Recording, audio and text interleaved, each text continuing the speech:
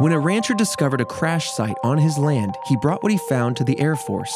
What followed was a decades-long debate on where the debris came from, with many believing it was a UFO even now. Today we discuss the famous story that permeates all of UFO folklore, the Roswell incident.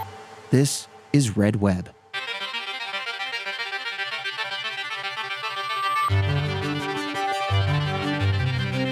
Task Force, welcome back on in through those doors. This is the Red Web podcast, all about unsolved cases in this wild world that we live in. True crime, cryptids, aliens, supernatural, everything in between that we don't fully know about. I am your resident mystery enthusiast, Trevor Collins, and joining me hearing this mystery, potentially, it's famous, for the very first time, Alfredo Diaz. Hello, Task Force. First off, can't believe we haven't done Roswell. You said that, and it's I a went, banger, and we haven't done it yet. Wait, but no, I don't remember anything on it. So yeah, as usual, I'm here to learn. Tell me what you know. Just the alien crash site. There's a show about it. There's a show about it? So it's just, I don't know, unidentified aircraft. But if you find it and you identified it, isn't it just an identified aircraft? An IFO. It's no longer unidentified. That's what I call right? planes. IFOs. Yeah. But it's like one of those things where I don't know, it's popular in entertainment and whatnot, right? Absolutely. Like there was a whole show about it, but I don't know the intricate details on it. Right. You know what I mean? The same thing when I think back to Titanic, when it was one of the big conspiracies was the Titanic wasn't the original ship, they changed them out. Right. And I'm like, what? Hold on now. It's one of those conspiracies that, you kind of everyone knows about it. And that's the thing about Roswell, the incident. It's almost something that everyone has heard of by now. UFO crash, alien bodies discovered, weather balloons, hoaxes, government cover-ups, all of that good stuff. But what I want to do today is kind of get into the nooks and crannies of the story.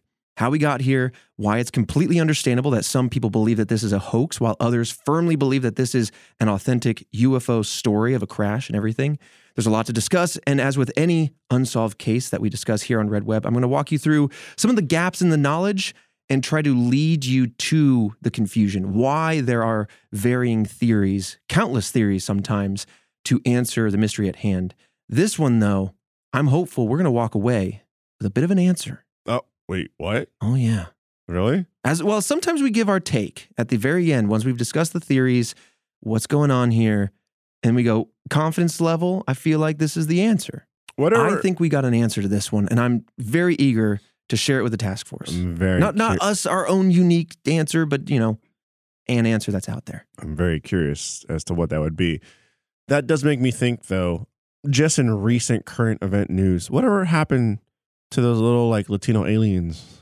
Talking about Miami? That they showed on remember there was that hearing or the whatever? Las Vegas stuff. And they were here's the aliens, the body. And it was these little guys, little gray guys. It was in the news. I'm going to need a little bit more. It was recently the whole UFO thing. And then I remember the hearings, the congressional hearings. Yeah. That was a few months ago. Congressional hearings. There was also somewhere soon after that, there was a Latino family that was filming outside that they were little aliens in the dark on rooftops over there. That. I thought there was a hearing where they showed the body of an alien. Listen, things are advancing quickly, and there's a lot to talk about. I almost feel and I'm going to pitch this to Task Force, as you two will hear this maybe for the second time. I feel like we need just a baby Red Web on a weekly basis that just goes through what's happening right now, because there's been so many cases happening almost every week that I feel I want to talk about in a 5-10 minute snippet episode. Yeah, there's probably stuff that we can react to too as well. Yes. Like that video you're talking about with the Latino family and they get the footage. Mm-hmm. Yeah. So that way we can always respond to current events, because that's what we do with Red Web is we break down the mysteries. We go out and find them, collate all the information, dissect it and discuss it. So that way Task Force, we could just feed it right to your brains. But I feel there's so much going on now, especially with interdimensional beings and UAPs and government hearings. There was another one very recently where there was a government hearing behind closed doors where they're talking about interdimensional beings. You have the Miami Mall situation, which was also interdimensional beings. We're shifting from aliens from the sky to aliens in the fourth D. Oh, yeah. There's a lot going on. I remember hearing about that. That was wild. Yeah. I was staying up late, scrolling through all these TikToks, showing clips. The world just is I don't believe it. They're preparing us. Because there's not enough information. Yeah. Right? Mhm. We're all just like, inconclusive, so I can't really like put any weight on it. Yeah. Yeah. It's wild times. Task Force, if that'd be something you're interested in, we do it, a baby version of this podcast later in the week, quick updates. Mm-hmm. If we don't have updates, we don't do one. It's all just bonus stuff for your ears. Something for your drive home. Yeah. If you're thinking, I want some of that, just leave a comment in the chat saying goop. Just So, so we can feed wherever you can comment. so we can feed you that goop. There's the reviews. You can always say, give me that goop. You say, give me that goop. Mm-hmm. And then you can put parenthetically 5-star goop. 5-star goop. And then you can put in parentheses for all the non-task force kind of reading the reviews going, what is this podcast about? They go, give me the goop. And you go, let me tell you about the goop. Goop is knowledge, dude. You got to be in the know. You got to be in the know. And to get the know, you got to get the goo. So with that said, let's talk about Roswell. Mm-hmm. Shake off anything you thought you knew about this case, because I'm going to put it back in your head. And as we begin to dive into this story, it's a fascinating one. I do want to give a huge shout out to all the task force who support us via First memberships. If you're not sure what that is, it's basically our Patreon. It is the number one way, the best way to support this show. For $5.99 a month, all the money goes straight to the people that you listen to here at Rooster Teeth. If you go to redwebpod.com/first, you'll be able to sign up. It'll let them know that we sent you to First, and you can also see the various benefits that you get. But in short, you get this podcast ad-free.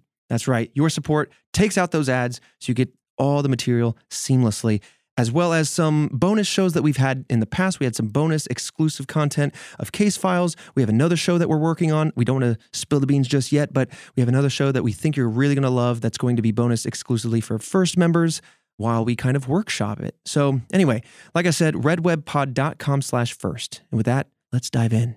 Sometime, now this is not a specific date. I thought that this would have had a specific date, but it doesn't. It's sometime in the mid-June or early July area of 1947. A rancher named W.W. Roswell, aka Mac, and his son Vernon were searching for where rain fell on their ranch the night before. Some sources say that Vernon was not there, just for transparency, but the ranch is located outside of Corona, New Mexico, which is about 80 miles or 130 kilometers northwest of Roswell, New Mexico.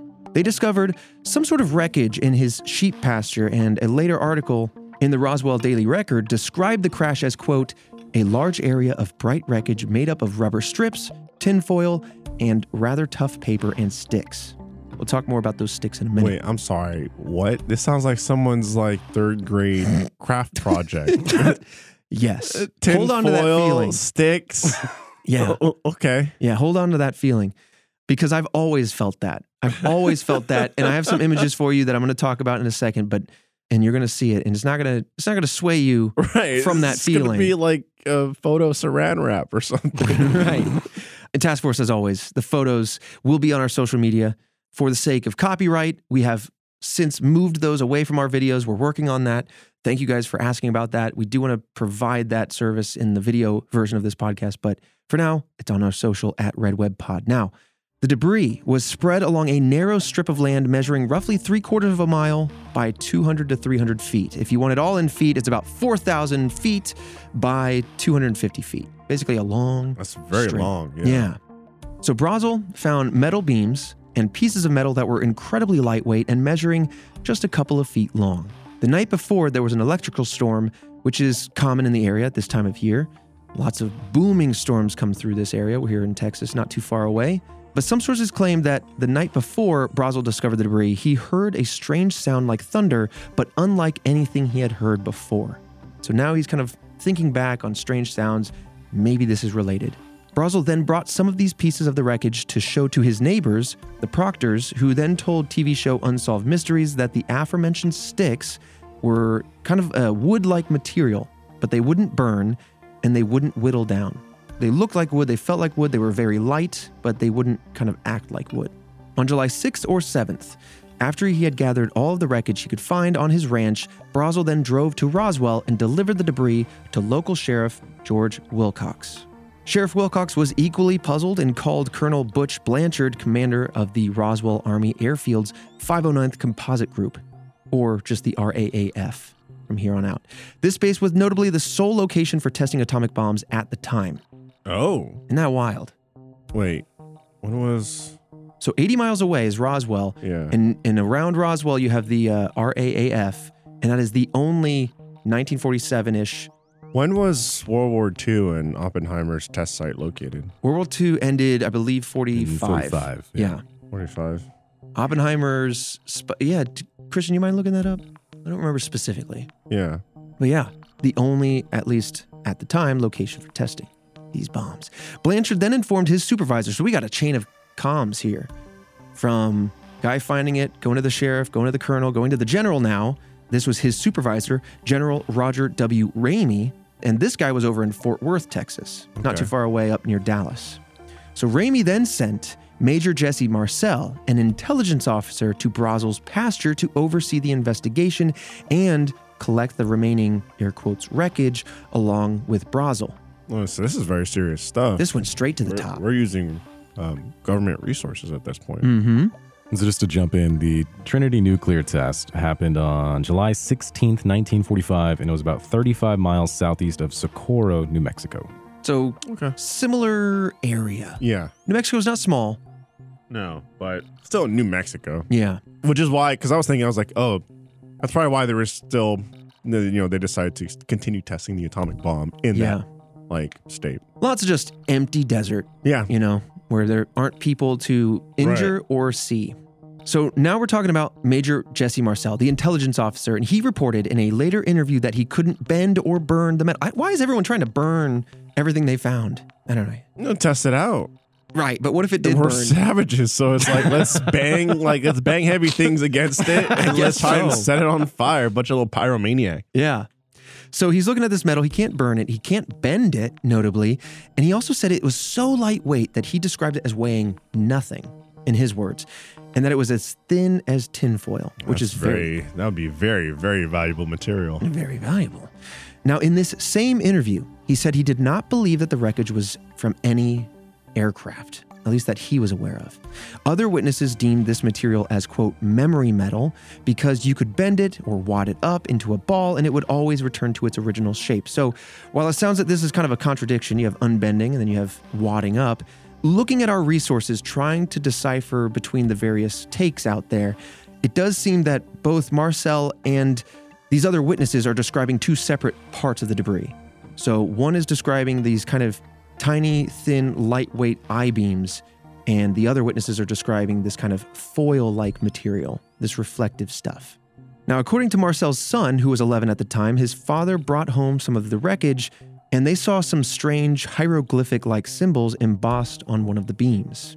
Oh, interesting. So now we're having possible, language. Potentially. And I can't wait. Oh, man. Also, I'm seeing where we're going. Home, man. You don't. Right. You don't know. Right. Maybe the kids put stuff in their mouths, even when they're 11. Yeah. What if they're sucking on alien ships? Yeah. I don't know. That's how you get powers, though. So let's recap, because there's... Never mind. Give me some of that. He's trying to wake up his X gene for years. All right. So let's recap quickly, because a long chain of command, a lot of things being found. Simply enough, we have strange wood-like sticks that can't be whittled or burned. We have I-beams with hieroglyphics, and we have foil-like memory metal that can crumple and come back to shape, and then some other thin, unbendable metal. Now, while visiting the site, Marcel commented to the local newspaper, the Roswell Daily Record, on what they had found. On July 8th, Walter Hott, the Roswell Army Airfield, RAAF, public information officer, issued a press release stating that the military had discovered a, quote, flying disc. The military public information officer is going, hey, everybody, flying disc. And then this press release was, by the way, ordered by Colonel Butch Blanchard. So now it feels very substantial. It seems very like this is just solidified and cemented as this happened. There is proof of these things, whether or not it's it turns out to be some kind of material that we have nowadays. You know what I mean? It was just some advanced testing with some advanced materials or whatever. Very surprised by the fact that they went public with it so fast. Yeah. Doesn't seem like that'd be something that would happen nowadays. Yeah. But so far, just letting my mind run with it, it's getting hard not to believe how we not know as aliens by now. You know what I mean? Because it seems like it's very public. It's all out there. We found this thing. Can't explain this stuff. Here you go. General population. You now know.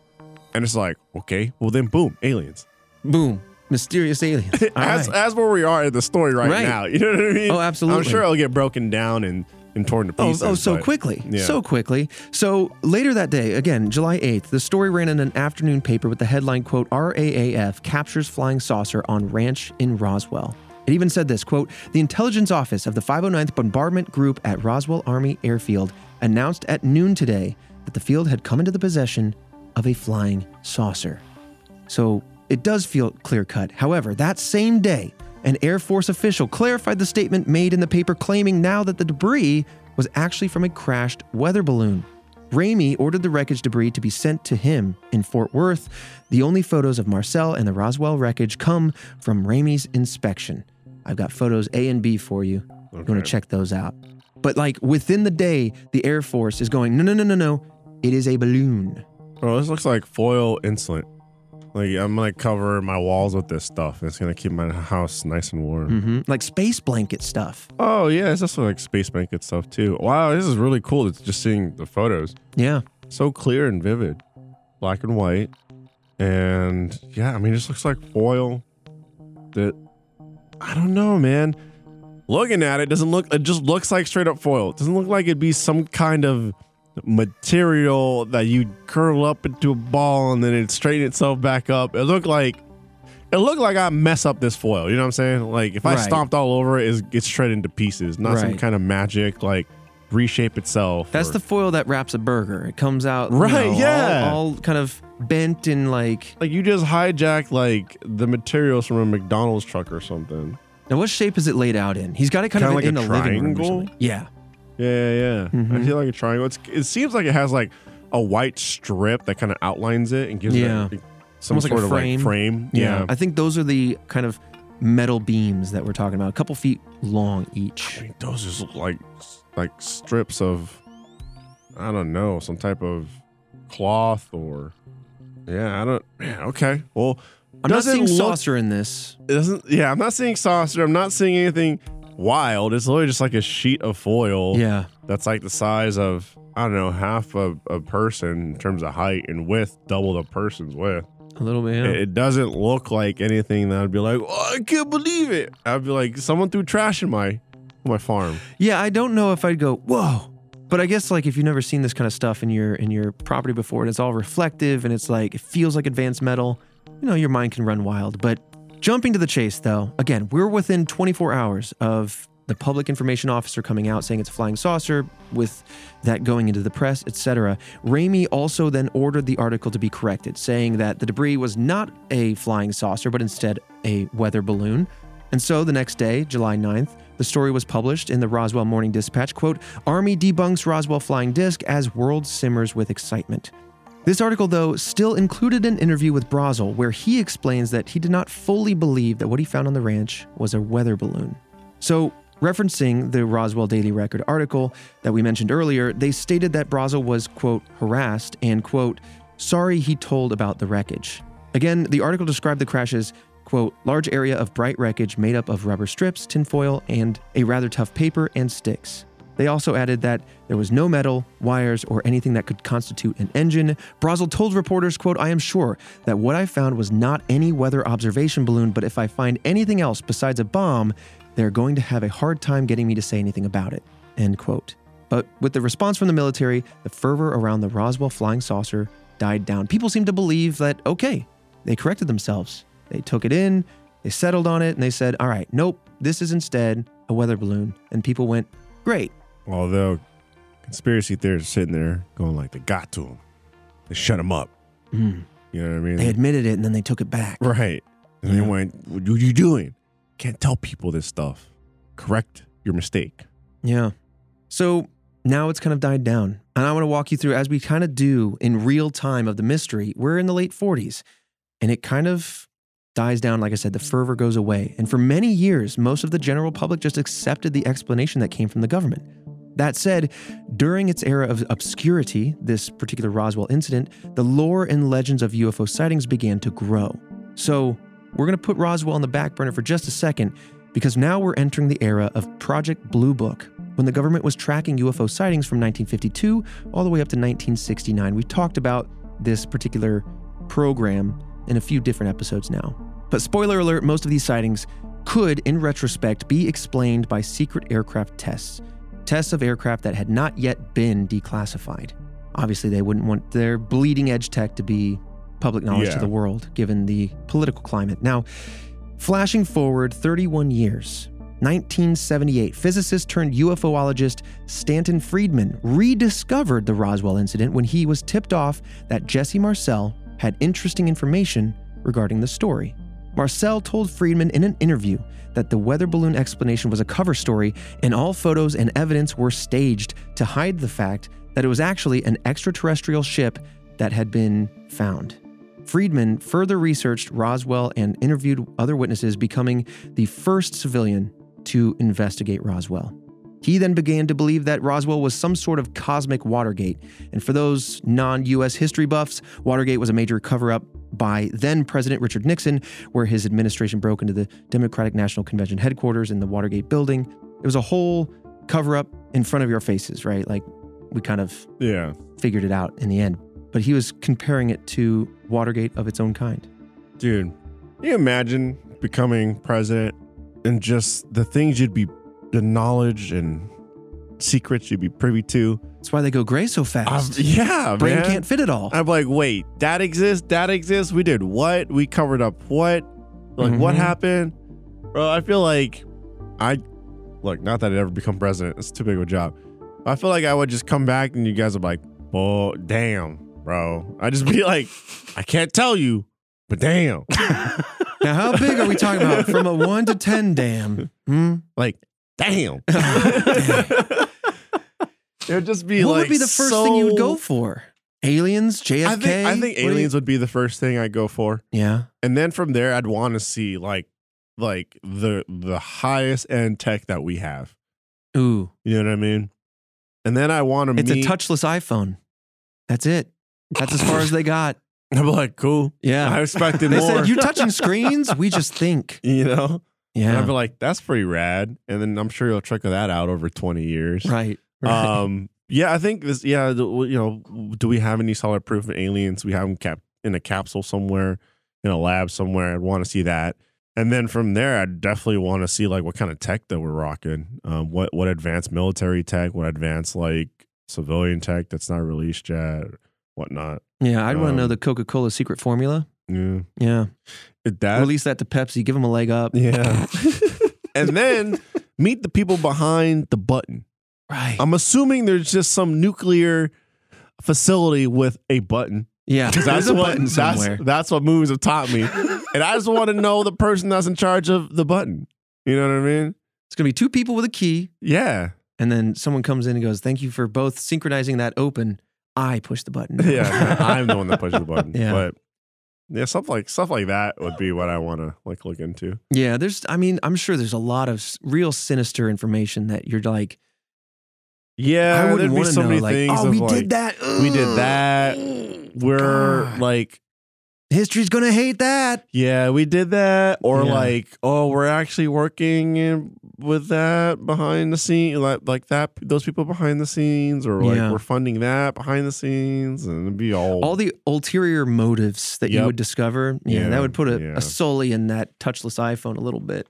But coming back to Marcel, he's now reignited some interest. For whatever reason, it's like just over 30 years now, he pops back onto the scene talking to people, going like, I think it's a cover-up. And I wonder if almost Watergate gave him the idea that like governments could cover things up. Do you mind looking up the date specifically when that was like kind of a public thing, the Watergate scandal, Christian?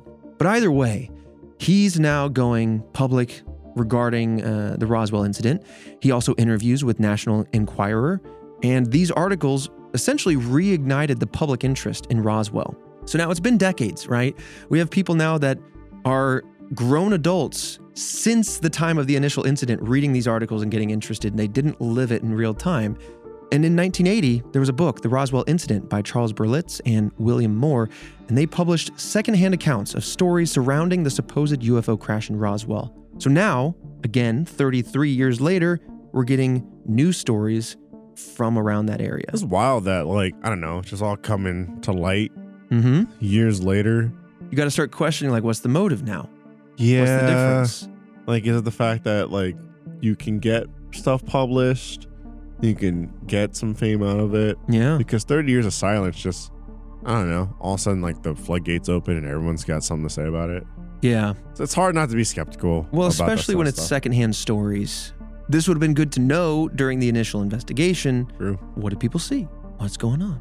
Yeah, so looking at it, it took place over a period of several months, if not over a year. But the initial break-in that kind of started the whole thing happened in 72. And then it looked like the investigation kind of spiraled from there, starting around January, February, March of 73.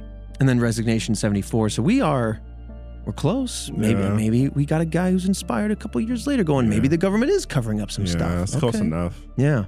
So moving on, one of the accounts that remains particularly influential in this whole case was a discovery made by Grady Barney Barnett. This discovery was about 150 miles west of Roswell's ranch. He was there surveying the plains of San Agustin because he worked with the U.S. Soil Conservation Service. He claims that he and some archaeological students discovered a peculiar crash site of some kind, some sort of round aircraft, he describes it as. But this time, he witnessed what he described as 4 strange bodies on the ground that were small and humanoid. He and his students were then escorted away by the army and were told to never discuss what they saw there on that site. This reportedly occurred in the summer of 1947, so some believe that Barnett's sighting is related to the Roswell incident, leading to the strengthening belief that there must have also been bodies at the original crash site on Roswell's ranch. Again, you can see how stories coming out decades later are now backwards influencing the initial stories. Were things not reported? Were things reported later and then added? You can see how the confusion can spiral from here. Yeah, I can also see what was it that gave a statement? Was it the general? Oh God, there was a huge chain. Which statement are we're talking about? Marcel? The statement that it was a weather balloon or something, that it was a UFO, then they changed it later. Yeah, it was Walter Hotz was the public information officer who made the statement. And then it was General Ramey who said, let's pull that back and fix the article. Yeah. So I could see them doing the whole this is becoming a thing. People are knowing about this. We got to give the public something.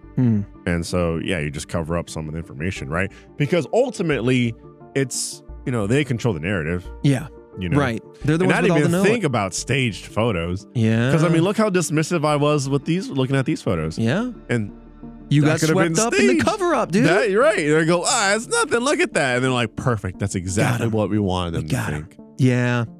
Now, this is where I pull my hair out just a little bit because, and you know this pattern. Oh, no. Is it like mishandling of stuff or? No, but kind of. So unfortunately, despite these claims now, Barnett died before anyone else could interview him, before he could expand on his claims and his story. And to complicate these matters more, no one's been able to identify the students that he discovered the crash site with, which then you could either say, does that invalidate his story? Was he actually out there with students? Was this an undocumented trip? Or are these students actually real and just undocumented so we can't figure out who they are and they're not coming forward because they don't want to, they were told not to. Yeah. What did he die of? Like natural causes? You could also, argue that stuff too. It's a good question. Where it's like, okay, the students are like, no, he passed away after he said some stuff. I'm gonna shut the hell up. Right. It's possible. Christian, I don't know if you want to maybe look up perhaps what Grady Barnett passed away from. Not sure if that's going to be in the resources, but we'll see what we can find. And while he looks that up, but basically closing this chapter, it basically, his claims will forever live in the realm between fact and fiction. Yeah. We'll never be able to substantially prove what he said, nor can we disprove what he said. It all comes down now, as you might see the rest of this story, coming down to the opinions of the observer, whoever's listening to this, whatever they kind of come in with their biases to want to hear. And that's a cornerstone element to this whole case. Okay. Regardless, Barnett's story and others like his were covered in the 1980 episode of Unsolved Mysteries, further ingraining the Roswell incident into the public knowledge. Some of these stories later proved to be hoaxes for what it's worth, but by that point, the episode had been seen by millions of people. And it's kind of like one of those things that you hear, a lie can make its way around the world faster than the truth can put its shoes on. True. A good lie is catchier. You want to talk about it. Yeah, it is. And not a lot of people that, whether they accidentally or maliciously spread the lie, catch wave of the truth when the truth eventually comes out. So the fact that some of these, I should say, were proven hoaxes won't change the fact that people were impressed upon when they first saw the episode and talked about it, and it spread through the zeitgeist, right? And Unsolved Mystery was huge. Huge, dude. Huge I got a show. cassette tape of that back in the office. Oh, yeah, that's right. Still unwrapped. That's pretty cool. Pull out your Walkman. We're going to crank one episode off this tape. Rewind it with a pencil. I know you're doing a cursory glance, Christian, but what are you thinking? You find anything? I'm not finding anything that lets me confidently say it was this specific Grady Barnett, so I don't want to speak out of turn. So as of right now, not finding anything. Okay. I'll let you cook on that as we move on. So one of the stories covered in the 1980 episode, Unsolved Mysteries, was about a supposed government document discussing a secretive group called the Majestic 12. I want to do a whole episode on the Majestic 12. I hadn't even... names and groups, that sounds dope. Okay, yeah. hold on. Majestic I hadn't even 12? heard about this. So, very long story short, again, we could do a whole deep dive just on this group alone, but this is a group said to be filled with government officials, military leaders, and scientists, and that this was supposedly put together by an executive order in 1947. 1947, the same year as the Roswell incident. Yeah. I think that was Harry Truman was president at that time? Yes.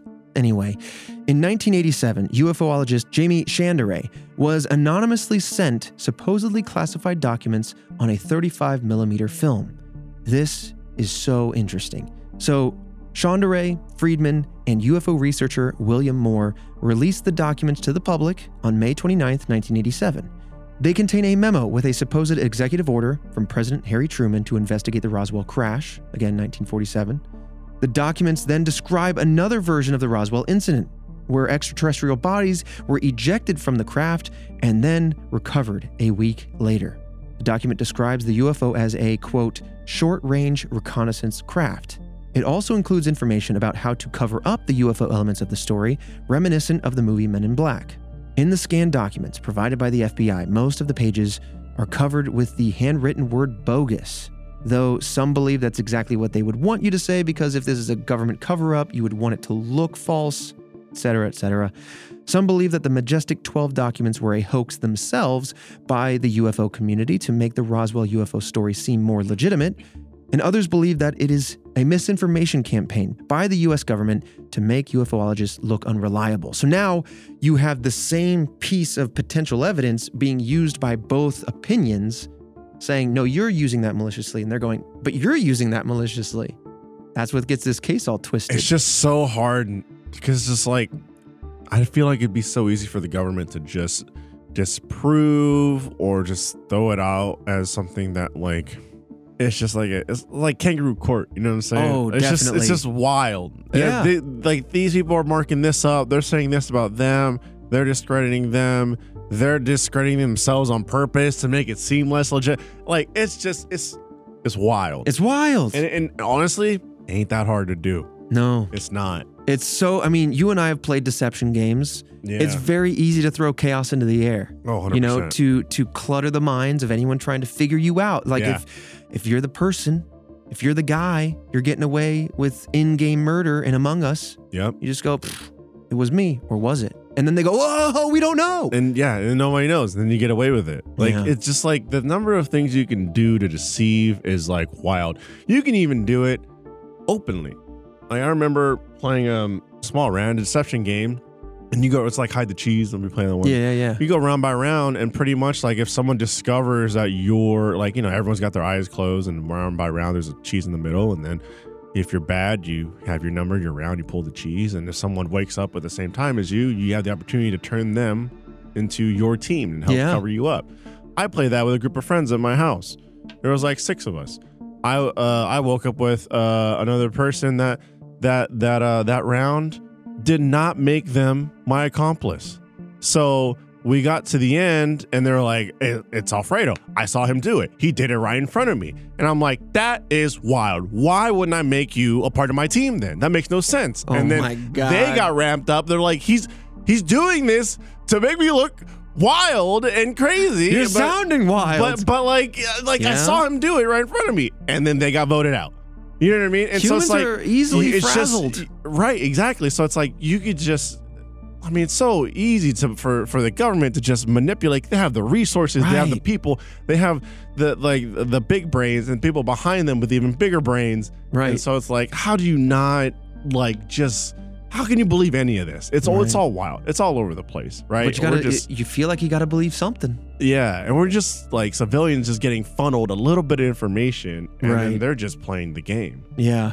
This is it's like the Joker, and he goes, all it needs is a little push. I mean, really, I don't know. Regardless, though, we don't know for sure if this 35 millimeter film of information was a hoax. If it was a hoax, we don't know who made it. Regardless, the Majestic 12 influenced the spread of UFOs and continued to cement Roswell as the cornerstone in UFO and UAP folklore moving forward. It is, as you know now, a staple in this conversation. Yeah. So as we head into the theories, let's do a high-level recap. Okay, we have mysterious objects found in a pasture that then led to the story about a UFO crash from a public information officer in the RAAF. Later, other government officials corrected the story, marking it as a weather balloon. This incident then lay dormant while Project Blue Book investigated other sightings until over 30 years later when multiple news stories came to light. The cloud of information surrounding these stories and reports created the perfect foundation for confusion. Some believe that this is exactly the point, to obfuscate the truth and cover up the discovery of aliens, while others believe that this is a symptom of missing evidence and unsubstantiated stories that we're either looking at a hoax or a weather balloon whose story has taken on a life of its own. So, we're going to kind of dissect both sides of that story, and one side has many nuanced paths to go down. So basically, there is the fact that this was a UFO and it was covered up, and then you have the other side that this wasn't a UFO. What does that mean? Yeah. Let's break it all down. Okay. This episode of Red Web is sponsored by Shopify. Are you selling a little bit of... You don't need to do the sound. It's not necessary. I tell you every time. Or a lot of... We can do sound. We can insert it in. Boys, let me tell you right now that you can stop selling that... I don't even know what that is. Shopify's got your back. They will help you sell your cha-ching. Shopify is the global commerce platform that helps you with every stage of your business. Whether you're selling scented soap or offering outdoor outfits, Shopify helps you sell everywhere. From their all-in-one e-commerce platform to their in-person POS system, wherever and whatever you're selling, Shopify's got you covered.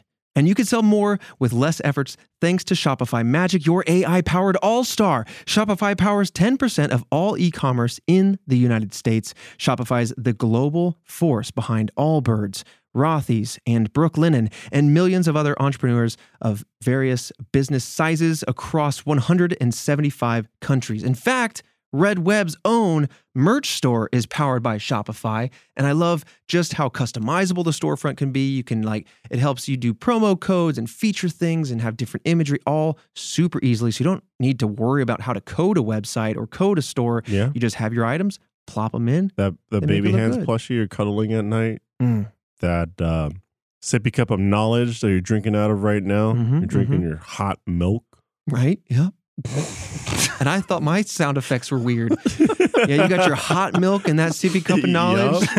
Yep. That's guy from Shopify. All from Shopify. Now, if you're interested and you are a business owner, or if you just want to sell some stuff e-commerce style, sign up for a $1 per month trial period at shopify.com/redweb, all lowercase, okay? Go to shopify.com/redweb now to grow your business no matter what stage you're in. Shopify.com/redweb.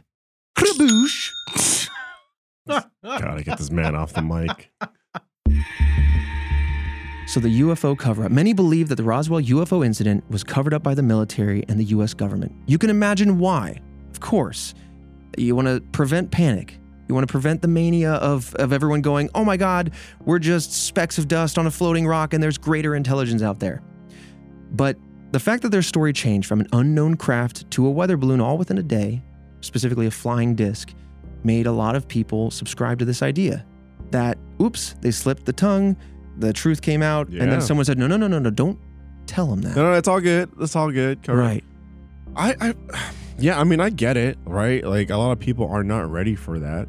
You can't just be like, boom, aliens. Like if the president of the United States just had a press conference, they're on that podium, walk up, and like, we've known about aliens for years. Here's one of them. And the world would just lose their mind, bro. Please give a warm round of applause. Right, I'm serious. The bleep bloop. And then here's bleep bloop. And then everyone would lose their damn mind. Yeah. And even then, people were like, this is fake or whatever it is. But I think majority of the people were like, okay. And then there'd be chaos. The number one thing, and I sit here and I go, you know what? I'm going to keep it calm. I'm going to hold it down. But again, like everybody else, I can see a path where I spiral, right? Or I it's think just if like, you walked out as president and you said aliens are real, I think everyone else would spiral. yeah. You would have a 50-50 split. Some people being like, exactly. I believe them. Some people going, there's no way. And then you're like, all right. But also, I mean, you talk about this specific thing. Yeah. And talk about Roswell and how they're classifying it as like potentially like a reconnaissance like craft. I feel like me knowing about aliens, I'm not frazzled. Me hearing the word reconnaissance, I'm like, why are they spying on us? What they need to know? What are we doing to counteract a possible attack if they're hostile? Tinfoil hat. Yeah, then that's my spiral. That's my path where I go, oh, no, I don't know. Yeah. So, yeah, no, I don't think the world's ready. Yeah.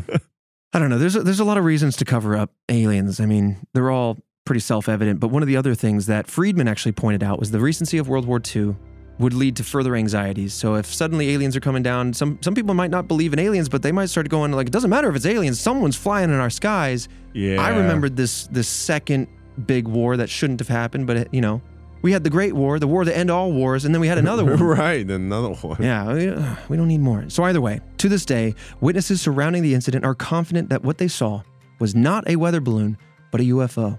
According to The Guardian, Linda Marcel, Jesse Marcel's wife, said in an interview about her husband and Roswell, she said this, quote, "They were told to keep it quiet, and they did for years and years and years.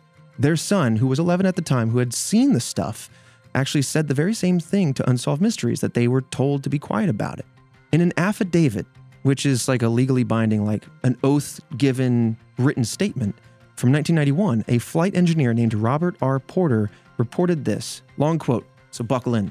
Quote, "I was a member of the crew which flew parts of what we were told was a flying saucer to Fort Worth. The people on board included Major Jesse Marcel. Captain William E. Anderson said it was from a flying saucer. After we arrived, the material was transferred to a B-25. I was told that they were going to Wright Field in Dayton, Ohio. I was involved in loading the B-29 with the material, which was wrapped in packages with wrapping paper.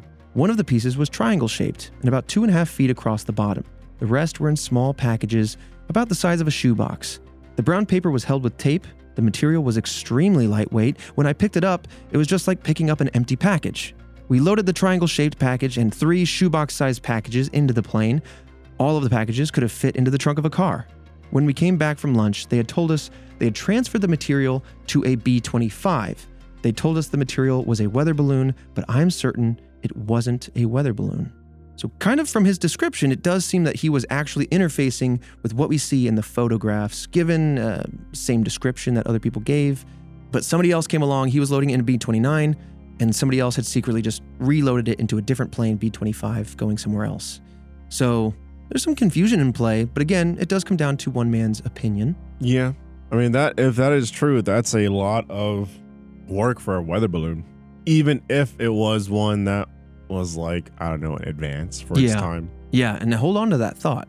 But moving on with the idea that this was a UFO cover-up, I don't want to throw the baby out with the bathwater. A lot of people that are believers, believe in the UFO, that the crash happened, do think that a lot of the recent stories were hoaxes or lies or fibs or what have you, for whatever their motive might have been. Maybe selling books, maybe getting attention. But now you have a big show like Unsolved Mysteries. Sure. Like, let me get on that. Yeah, you want to get a little attention.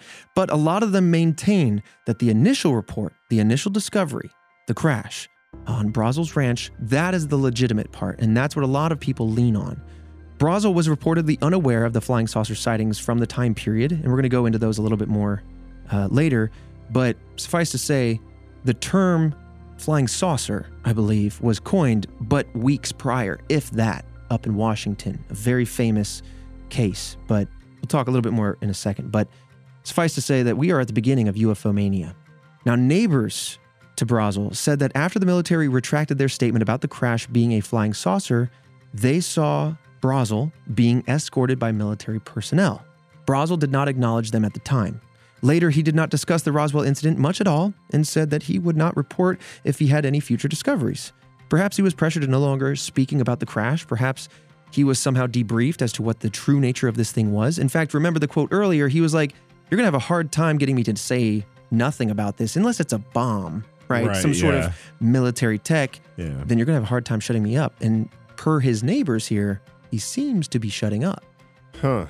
I mean, does that say UFO or does that say something else? I don't know. Yeah, I don't know, right? I mean, because look, at the end of the day, if the government wants you to shut up, they're most likely gonna shut up. Yeah. Right? There's very few people that are gonna be like, you know what? I will stand up to the government. I'm gonna live my life. Look, I've seen Eagle Eye, okay? They track you down. They got the tools. Oh, yeah. They'll find you. And even nowadays, that's probably super hard to like go off the grid. I'm assuming. Oh, my God, yeah. You got a phone on you. Done. Yeah. Yeah. So, of course, I don't want to gloss over too much. There's a lot of indirect and direct witnesses.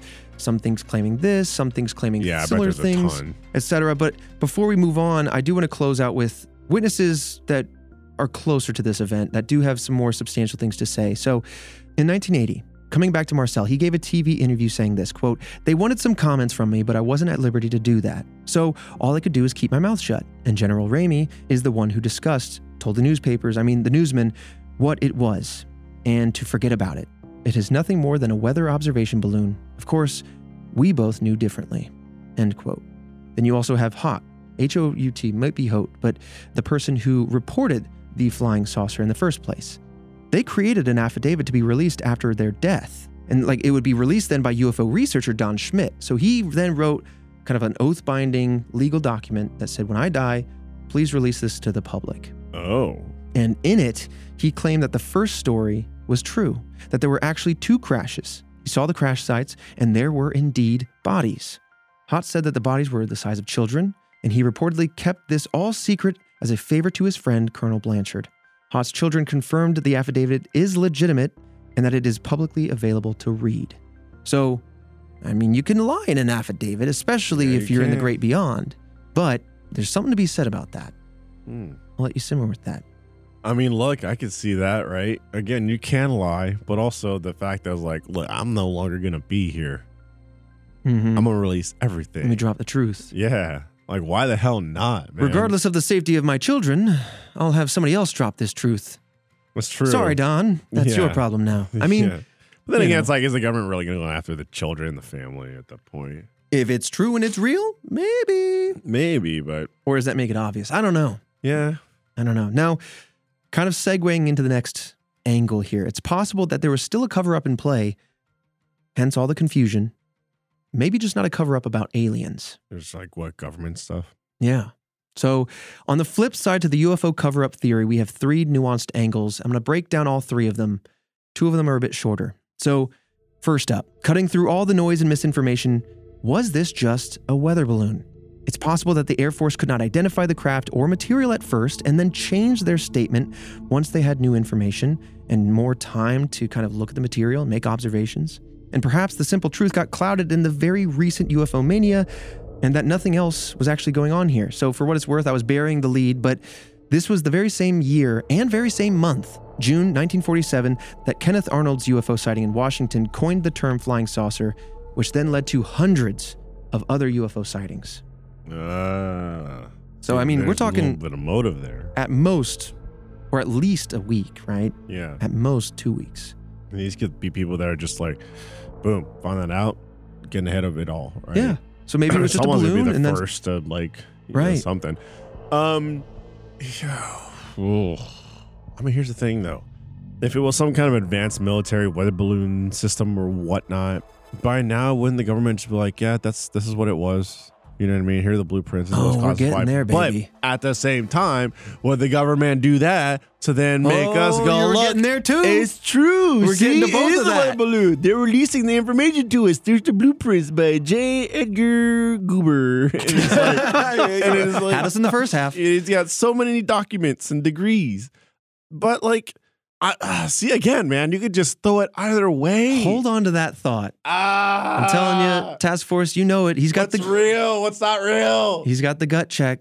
And to me, a little bit of psychic ability. I think his gut check can read the future. But before we get into that, I know you're looking at the runtime. You're going, there's a lot of meat on this bone still. Yeah. We're going to get into it. Yeah, and I'm hungry. But now we have angle 2. But before we do, Christian alerted me. We have some juicy information on Barnett. We're coming back to it. That's some deep digging. He did some good digging. This was so surprisingly hard to find. So there is a signed affidavit from Barnett's wife's niece. So we know for a fact that Barnett died in 1969.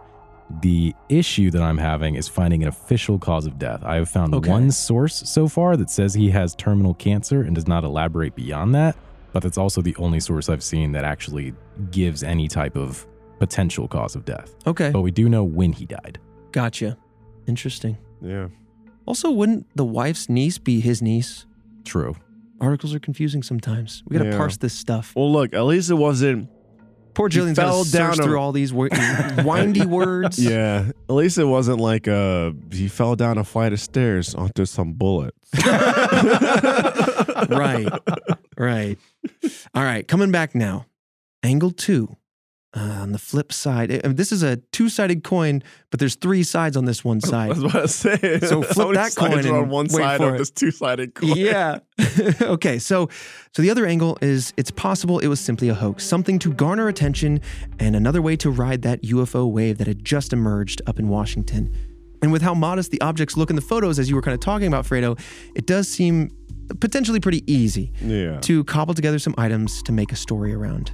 Later, some folks had motivations for profit with their books, televised interviews, things of that nature. We kind of discussed that along the way, but, we started to find some motive for it to be a hoax, but that's your second angle. Now, the third angle, a top secret cover-up.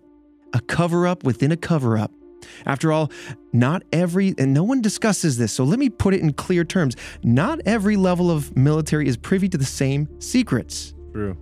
A lot of people go, well, he worked in the military, so he must have known. I'm like, that is not how that works. The story about a UFO may have made sense to a public information officer, while the truth was much more covert and known about by the general, hence him saying, let's order a retraction and a correction here. Yeah.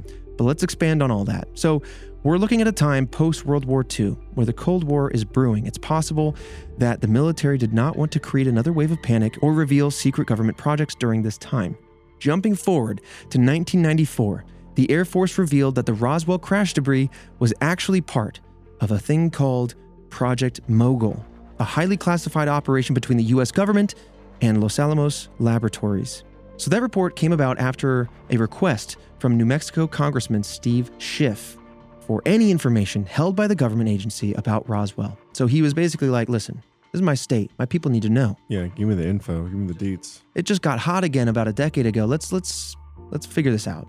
So in the wake of World War II, there was fear that Russia had nuclear weapons. So the US used high-altitude weather balloons with microphones attached so they could pick up extremely low frequencies at long distances.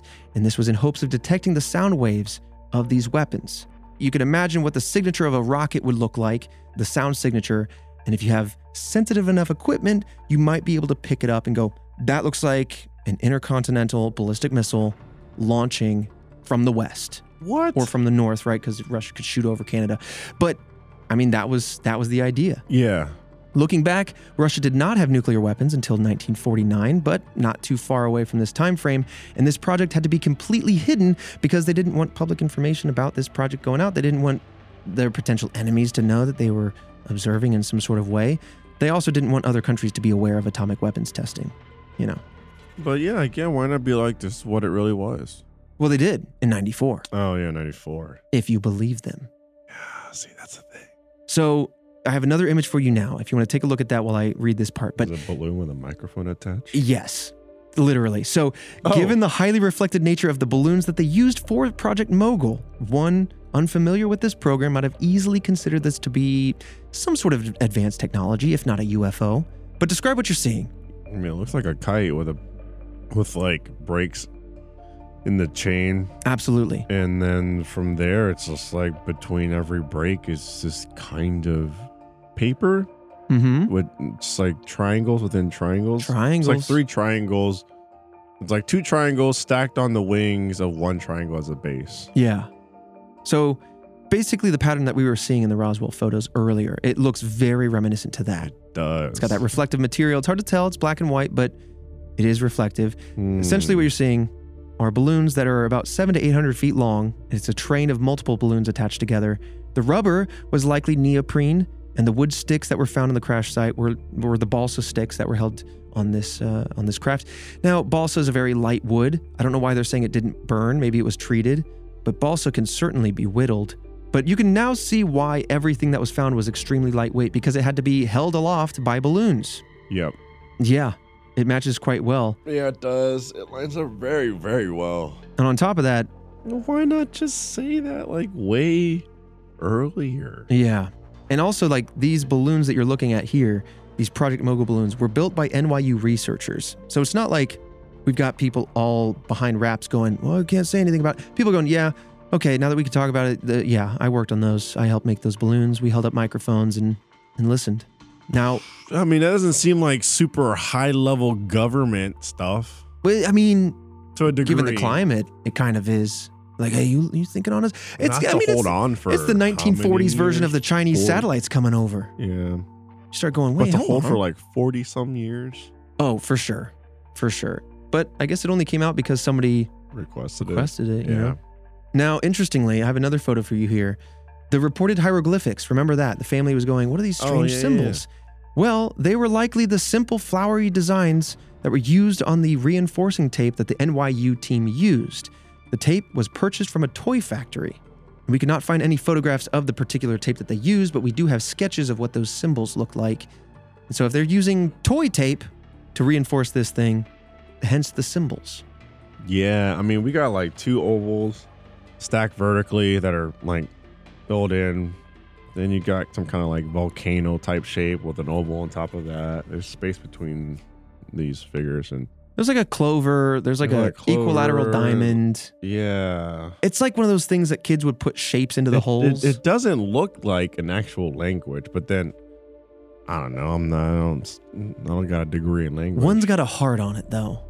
You know? Oh yeah. It's like a heart on a stick. Yeah. I mean, right, when you look at it, okay. Yeah. So based on the materials reported and recorded wind information, Professor Charles B. Moore, who worked on Project Mogul with NYU, believes that the debris found by Roswell was their Flight 4. Specifically, they knew where they were launched. They knew when they were launched. And so he's looking at weather patterns and the recovery and going, yeah, that was Flight 4. That was released June 14th, 1947 in this area. He was also photographed with the radar reflector that would then be attached to one of these balloons, and it looks very similar to the Roswell debris. That's the next photo. So now you see the man with the craft before it was launched. Oh, damn. I keep saying craft. It's a balloon. It's a balloon. But yeah, that's what it looks like intact. This looks like what they pulled up. Now, this is very good stuff right here. Very good stuff. What if one were to have made that in 1987? Took a photograph on an old camera and said, look, original evidence. Yeah. Now what? You totally could. Could you make guys, we got to make a balloon that uses these triangular shapes in hieroglyphs. Dude, if like my life depended on it, I could do that. You know what I mean? Yeah. Mm-hmm. Like you can imitate that. That's the frustrating thing. Oh, well, that's the frustrating thing about being on this podcast or a task force member. You want the facts, and you go, here are the facts. And you go, I don't know if I can believe said facts. Right. Thank you for these facts. I can't believe them. I'll take it into consideration. Yeah. Damn, man. Yeah.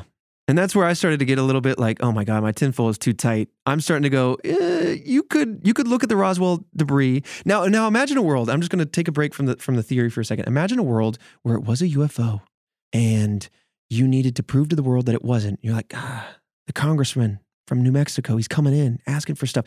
I don't know, Steve cobbled together something. So he makes this craft. And he goes, it looks like the same shape, looks like the same material. Take a black and white photograph of it. Tell him it's that. And tell him that photo was taken 50 years ago. And everyone believes it. Now I'm just thinking an advanced alien species flying around their actual craft going like, is that what the humans think we flew? That string of balloons? Like, what would our cobbled together arts and crafts version of an alien spaceship look like? Would it be this? Have to be saucer-like because apparently they're all saucer-like. That's true. I don't see a single disc on that plate. Yeah. All right. No clue, man. They're like recently I was doing like a stream, and then there was a lot of task force members in there. And I'm talking like task force members that I've talked to for years. And I feel like we've done nothing but keep it real on this podcast. And we're like, if we ever see anything, like, you know, we're never gonna fake anything, and that kind of stuff. And I posed this question. I was like, task force members, if I was like to say like right now, like, or just like I'd start up a stream tomorrow and be like, we have discovered something, aliens are real. Would you believe me? No one said yes. Not a single person said yes. I'm like, we've done nothing on this podcast to be like, look, we're just gonna keep it real. They've seen you play deception games. But it's red web. It's a whole nother thing. It's but not. I'm just like, none of y'all gonna believe. Like, if Trevor and I were just like, we found it, it's true. They're like, nope, not believing you. I'm like, what do you mean you're not believing us? Yeah. You're the people that's supposed to believe us first. We would become the person decrying that we were chucked out on the roof of a Wendy's, slacks in a tree down the road. We would be that Ryan Gosling sketch from SNL. And so that made me realize, if we were to find anything legit, paranormal, extraterrestrial, there's nothing we can do, man. If we can't convince task force members that we found something, we ain't convincing nobody that we found something, man. That's true. I was baffled to believe that they're like, hell no, we don't believe you guys found something. I'm like, oh, well, come on. We did nothing for like 200 episodes. All that goodwill. I just want to say. All right, so now we've kind of, from this angle of the theory, addressed the crash, the debris. But we haven't addressed the supposed bodies. People are seeing bodies at these crash sites. That's true. These balloons aren't going to be holding up fake that? Children-sized aliens. So with regard for that, in 1997, an Air Force report titled Roswell, Case Closed, claimed that the dead bodies seen by UFO witnesses were most likely test dummies from testing parachute drops. What? Man, New Mexico's getting tested all over. I mean, look, if they're blowing up bombs, they're dropping balloons, they're throwing dummies in the air with parachutes. Test atomic bombs there. You can test anything there. I guess so. But what are the chances of doing that at the same time? Are they just like throwing a bunch of stuff up into the air? Well, it's not the same time. But remember, a lot of the body stories came from the late 70s and like around the 80s. Wait, wasn't there a second crash site and then that had the bodies? So yeah, but that's when Barnett was like 150 miles west, and he was saying, I found bodies out there. And then he passed away. Oh, okay. But also, his story didn't come up for decades as well. Yeah. And so this might answer why. Because the reports of the bodies found in Roswell had no physical evidence, right? But the project testing these parachute drops did happen in the 50s. And so people could be conflating the two or using one to substantiate the other. And then in the zeitgeist, in the public psyche, it just merged into one story, right? But I feel like if they were test dummies, you'd be able to tell that there was something that was man-made as some test dummies. Right. Right? But that ain't a good story. Like, it's I not. I want to say it was a 3-foot-tall alien from the Martian southern hemisphere. It's true. Telling me how they go skiing on those slopes. I'll be honest. The test dummies probably don't have a lot of detail, right? Right. So me being a farmer that I am, probably got some kind of pocket knife. I'd stab it into the dummy. Oh, no. You know what I mean? It's got a squeaker. It's just that right. It doesn't have any. It doesn't look like. Look, I'll be able to tell if that was a human or not immediately. Right. It's not cool. Stab right into it. It's probably not detailed, and then you just go, wow. There's a lot of like I don't know foam in this thing. Yeah. What now, if you were we start bleeding? Well, big oops. Someone's like, big oops. Someone's mumbling, call the ambulance. And you go, ha! Oh, God, call a second ambulance. Why did you stab me? Big oops. And I chucked that knife as far as I can. With your fingerprints all over it. Yeah, I can't imagine these ranchers out there. I mean, they must be discovering it from afar. And they're also seeing crash debris, air quotes, but it's actually the parachute, but they don't want to get too close because they're all hyped up on UFO mania and the Roswell incident story. And so then they see like a little leg sticking out of a shrub and they're like, ah! Or were they out there with their cattle, just kind of doing what you do, looking, cow poking. I don't know if they poke the cows or if that, I don't know what that means, but they're out there and then suddenly a 6-foot tall humanoid 200-pound dummy man comes fumbling out of the sky right next to you, I don't know if I'm investigating. I'm running. What is scarier? Like a 7'1" It's that humanoid 1 inch. alien? Yeah, it's the 1 inch. Yeah. 7'1", like humanoid, lanky alien in the distance, or like a small, tiny, like 3-foot alien. So you're saying 1 7'1" tall alien or a dozen 1 foot tall aliens? No, just like one, just one of each. One of each. If you look down a hallway, there's like a 7'1", one's important, alien, lanky. Yeah. Is that more terrifying than like a What's the height of 3-foot alien? Well, is he 3 foot or is he 2'11"? 2'11" and a half. Right. Okay. So then he's really aggressive because he Probably. doesn't have that extra 1. I feel like what is scarier to you? I'll be honest. I feel like the tall, lanky one would definitely be more scary. But once I thought about it for a split second, both would be scary because all I've known when I see either a very small or a very tall alien, they always got those psychic abilities. That's what I'm saying. I'm gonna run at that small thing to try to I feel like I can tackle something smaller than me and Right. like wrestle it down to the ground and like. Bro, how can you punt something that then can if it control your throws me- leg? Right. Yeah. And then I start kicking myself. That's see, that's the thing. That's exactly my thought. Is like if they're that tiny, then they probably have some type of telekinesis because there hasn't been a need for evolution to like That's not true. to evolve their body. Are Maybe you saying, I don't know. Are you saying chimps? Are you saying chimps have psychic abilities because they are not that tall? I'm just On this planet, everything less than 3 feet has psychic powers. I'm just saying, like an intelligent species Someone like needs that to animate this. might not have the need I see to what- grow, and so therefore see what you're psychic saying. abilities. Because, like, look, if I had psychic abilities, like I work out. If I had psychic abilities, I'd probably suffer from muscle fatigue because then I wouldn't be doing nothing but using my psychic abilities to get me Right. some food. This man's laying And then on the over bench, time, and the weights are just floating up and down the belly. you know what I mean? Like, I don't know. I don't know nothing about nothing. So in my mind, the Well, smaller that's you are, the understood. strong.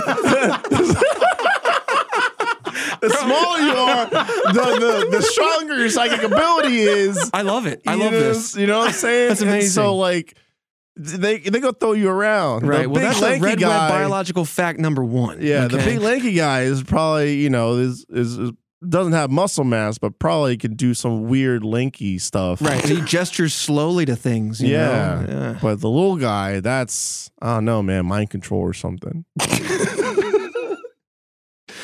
That's just how I saw that. You know what?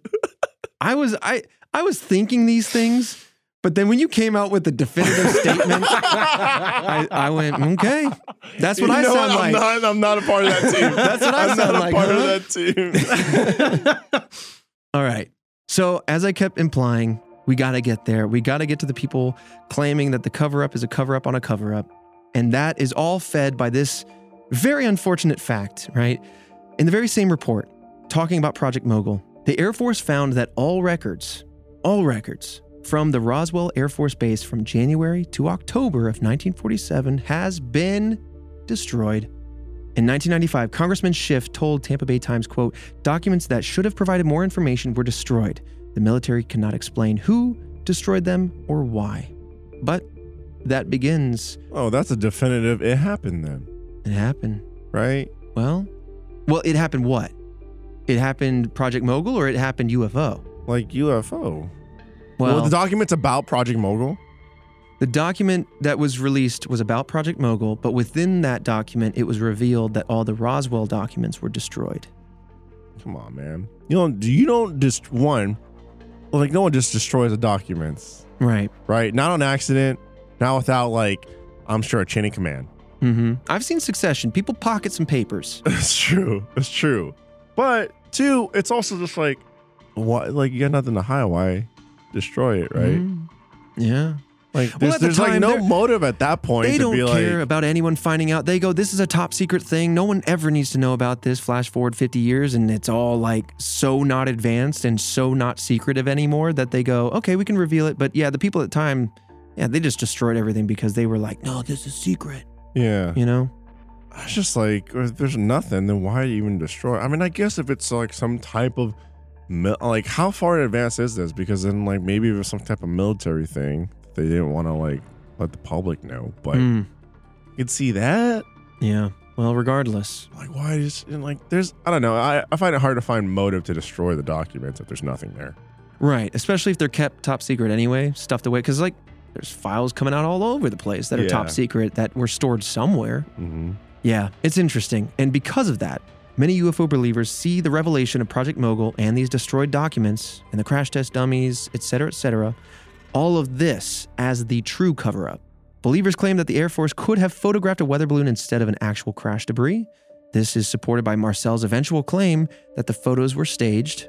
And if it were a high-altitude balloon, some believe, right, we're introducing opinions here, but some believe that Marcel would have recognized the material due to his experience in aviation and familiarity with the weather balloons.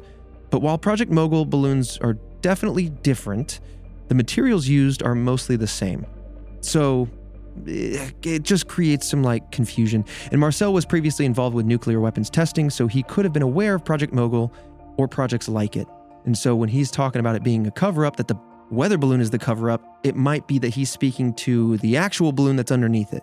But if that's all the case, then why is he out there seeming adamant that there was a UFO at the crash site? Yeah. He's saying that the balloon was the cover-up, which I guess it was, in a sense. Yep. It wasn't a weather balloon, it was a different balloon, but I don't know. Marcel's just confusing me here. Yeah, what would the motive be at that point? Yeah. Well, regarding the crash test dummies, they may explain the bodies seen during various UFO sightings in that area, but they are much taller than the reported Roswell bodies, which were, remember, quoted as being childlike in size, maybe 3 to 4 feet. The two different types. Exactly. The tall ones and then the really strong-minded ones. Right. And they, but these crash test dummies and these parachute tests occurred later, between 1953 and 1959, a 6-year spread that happened 6 years after Roswell's sighting.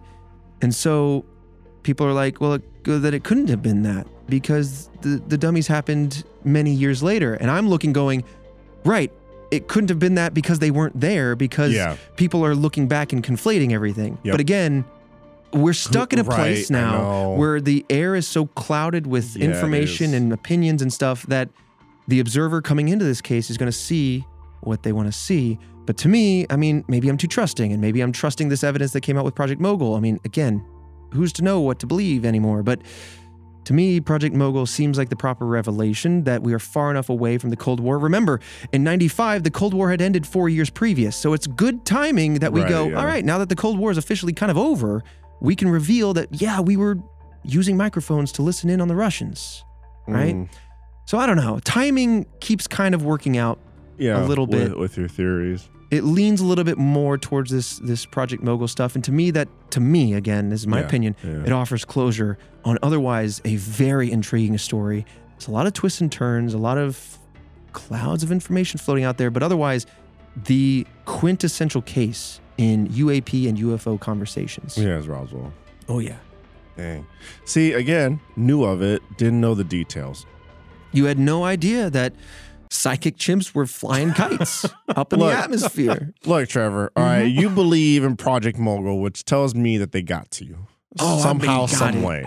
All right? Earworms. But I'm here to tell the task force at large that the smaller the body, the bigger the head, the tinier the hands, the stronger the powers are. Okay? And fear what is tiny, what is small. Right. And that's why no one's going to believe you when you come out and say that aliens are real. I don't know where in the evolutionary chain that the chimps got the shorthand or they got stunted, all right? But somewhere far in a galaxy beyond ours, it flourished. Maybe the great psychic battles of 15,000 BC. Could have been. You know? Could have been. You know, chimps went ham on those psychic abilities, throwing each other through the air. Yeah. That's where the missing link went. He was psychic. And only the physical survived. Maybe the missing link actually disappeared, like David Copperfield. And that's why we can't find him. Or there were chimps even smaller. What if the current chimps were the 7'1" chimps of their time? You know what I'm saying? And they're chimps half their size.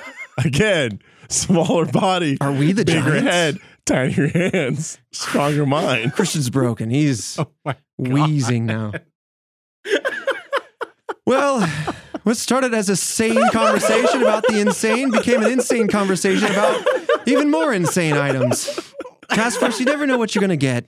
But thank you so much for listening. I'm so happy that we finally covered Roswell. It is a quintessential case. It is the cornerstone of UFO conversations. And we've talked about so many fascinating UFO cases, only to end up here with the conversation of psychic apes and tiny humans. I'm just, hey, any topic for Red Web can lead anywhere. And that's what makes Red Web Red Web. Mm-hmm. All right, with all that said, Fredo, I'll see you right back here next Monday for yet another mystery.